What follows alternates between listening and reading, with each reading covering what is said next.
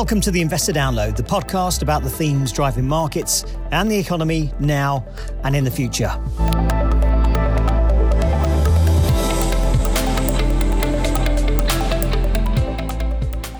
Okay, and welcome indeed to the Investor Download. I'm your guest host, John Mensack. I cover emerging market debt and equity and commodities for Schroders. That voice that you just heard there was my very gracious and brilliant colleague, David Brett, and I want to thank him again for letting me sit in the chair to host this version of the Investor Download. Today's topic, rate hiking cycles in emerging markets, and specifically whether there's any light at the end of the tunnel.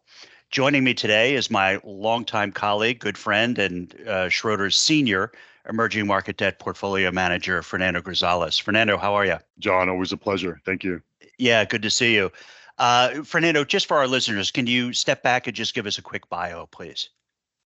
Sure. I'm a senior portfolio manager here for Schroders, lead PM for emerging markets. I've been with the firm for over 10 years. I breathe and live emerging markets and happy to be part of this conversation. Great. Yeah, good to see you. And as background, Fernando and I have worked together for 11 years. And Fernando, if 1 dog year equals 7 human years, we need to understand what 1 year in emerging markets means. Means a lot of white hair. Yeah, that's a study we need to be funding, I think. So look, we've got a fairly open field today. We got a lot to talk about, and really it's you can take it any way you like. But what we want to get to is this whole notion of emerging market debt cycles. EMs were kind of early in terms of raising rates, and I don't want to spoil anything, but they could be coming to an end pretty soon. And we want to talk about what that means for markets and investors. You'll have an opportunity, Fernando, to weigh in on what you think central banks have maybe done right or done wrong. And also, we're going to get to specific countries and then what it means for portfolios. And we'll keep in the back of our head that the fact that some investors may be revisiting emerging market debt after a bit of a hiatus. So it's always good to kind of bring them back into the fold and talk about what's going on. So let's get started then. I'm sorry, Fernando. There's one other disclaimer we have to give, right, which is the problem child disclaimer in emerging markets, right, which is we always have a couple of problem children.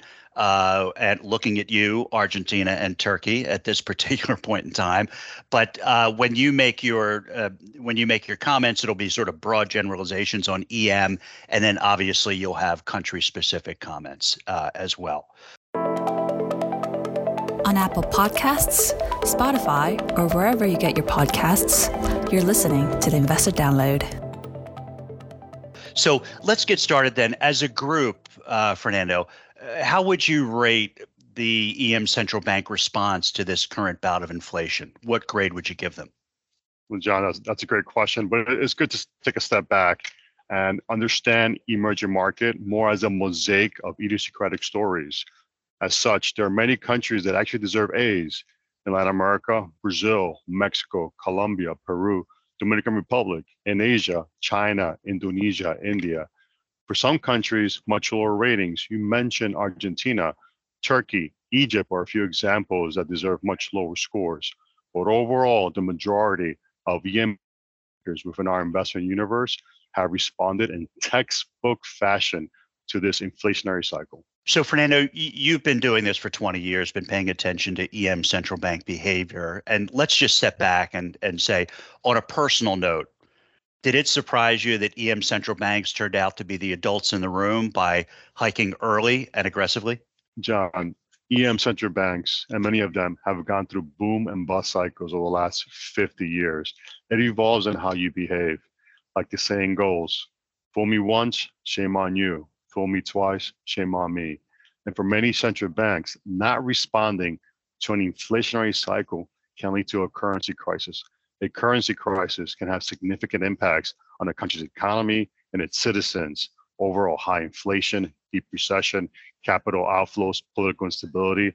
So for many emerging central banks, they have behaved as the adult in the room. And we've seen some foreshadowing of this, right? This orthodox behavior. So I'm thinking, Fernando, in the last decade, right, EM central banks were far less likely to spend their precious FX reserves in order to defend their currency, which is always kind of a fool's errand. Is that correct? Absolutely, 100%.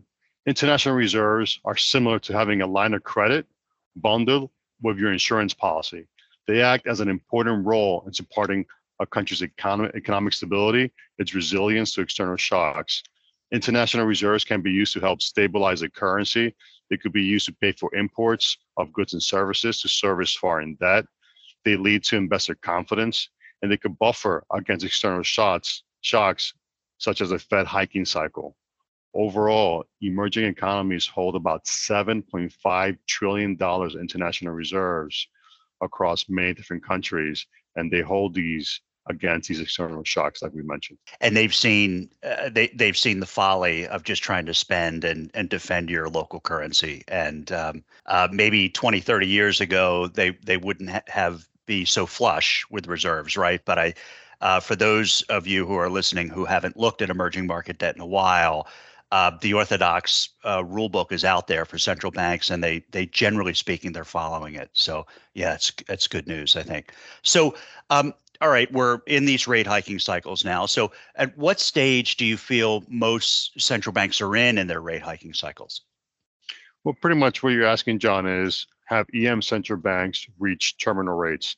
And the terminal rate is the level at which a central bank sets its policy rate once it has achieved a policy objective. For most emerging market central banks in our investment universe, central banks have reached terminal rates. Over the next 12 months, we do expect many central banks to start cutting. Eastern Europe was somewhat delayed to the disinflation story compared to other regions. Hungary in particular, John, it's suffering from the most high inflation in that particular region. And for many reasons. Number one, it was very aggressive in its fiscal policies post-COVID. It suffered from supply bottlenecks. It suffered from energy and food dislocations from the Russia-Ukraine war. It suffered from a drought, currency weakness, and disputes with the European Union.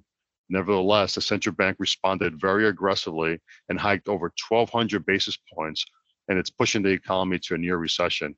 We actually see inflation in Hungary go from 24% to low single digits in the next 12 months. Wow. Yeah.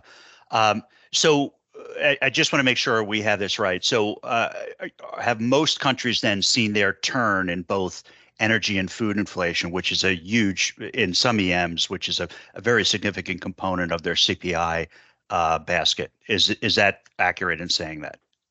It is, John. And I would argue that energy today is more of an energy and a Goldilocks situation for emerging economies. Between 60 and 80, it doesn't create the inflationary impulse for the domestic base, but it still generates pretty attractive fiscal revenues for those particular countries.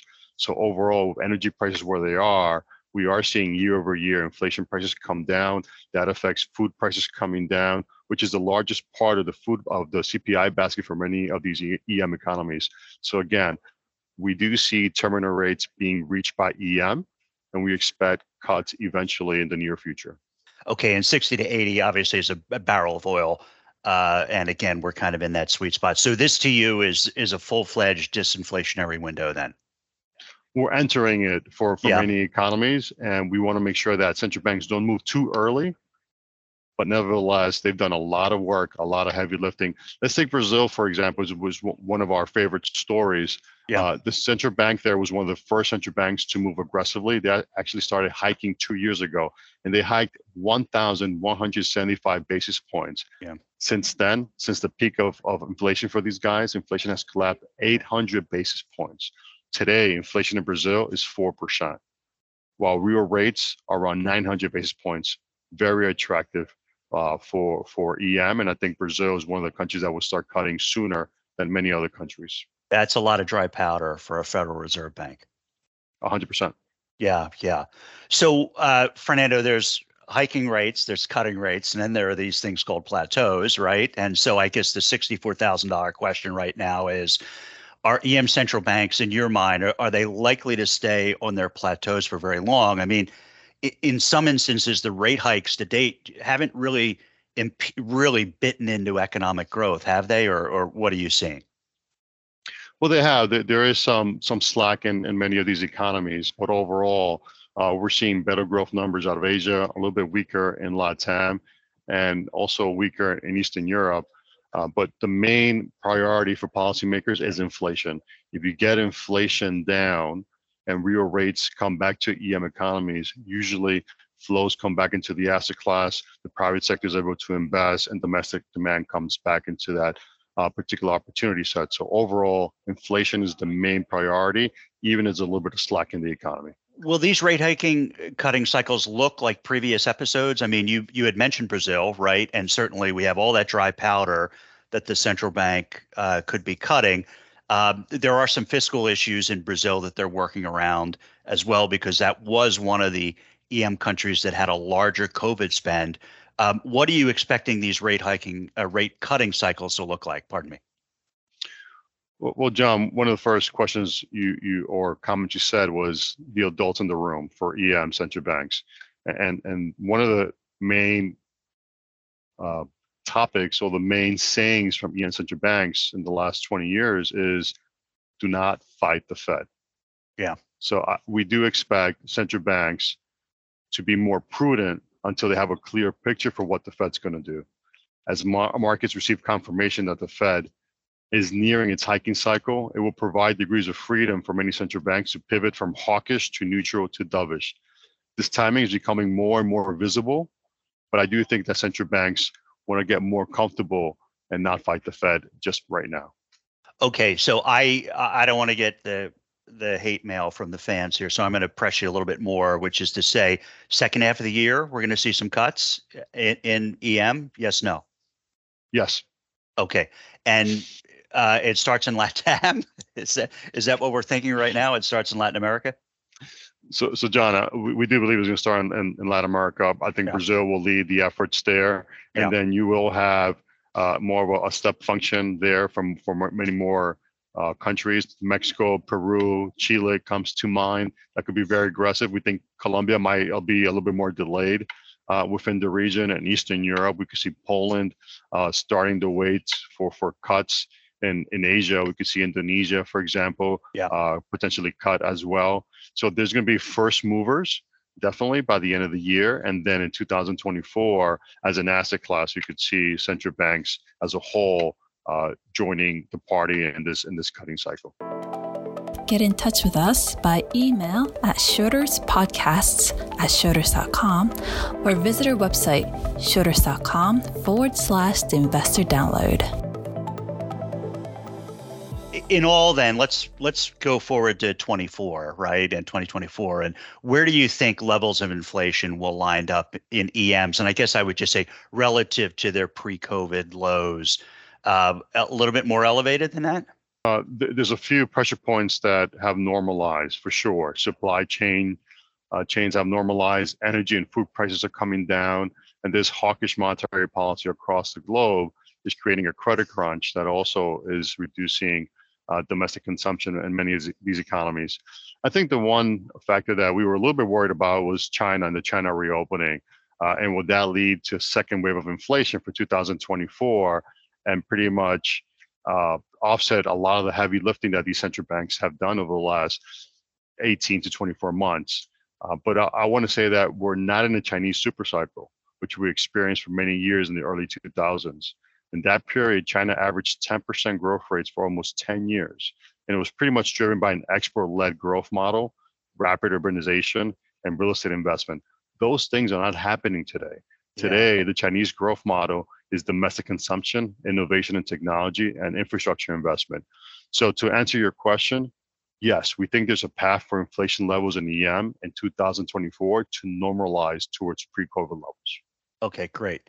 And so if the U.S. then at the end of, the U.S. Fed looks like it's going to hopefully stop here in the next one or two cuts, we'll see. But if the U.S. ends up with positive real rates, what sort of margin do you think EM? And I know you made that great comment at the beginning, which is a bunch of idiosyncratic stories, so it's hard to pin it down to one number. But what do you think is kind of a safe margin for an EM country to have in terms of real rates relative to low single digits in the U.S. for positive real rates? John, I think just focusing on real rates can miss the entire picture. Yeah. It takes about, I'll give you an example. It takes about 26 days to go from the bottom to the top of Mount Everest, but it only takes about 5 minutes to fall? Yeah, well, no, the climbers stay there about 5 to 10 minutes usually on average, and then there's a long journey back. Yeah. The Fed is near and reaching the summit of its interest rate hiking cycle. Yeah. How long the Fed stays on hold is an open question. Nevertheless, increasing positive real rates in the U.S. can signal that it's time to start a descent downward for that summit that the Fed is reaching.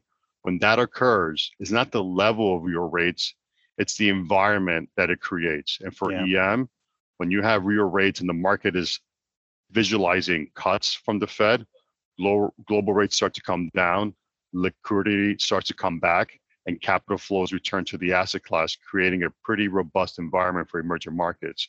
EM today is very on their own.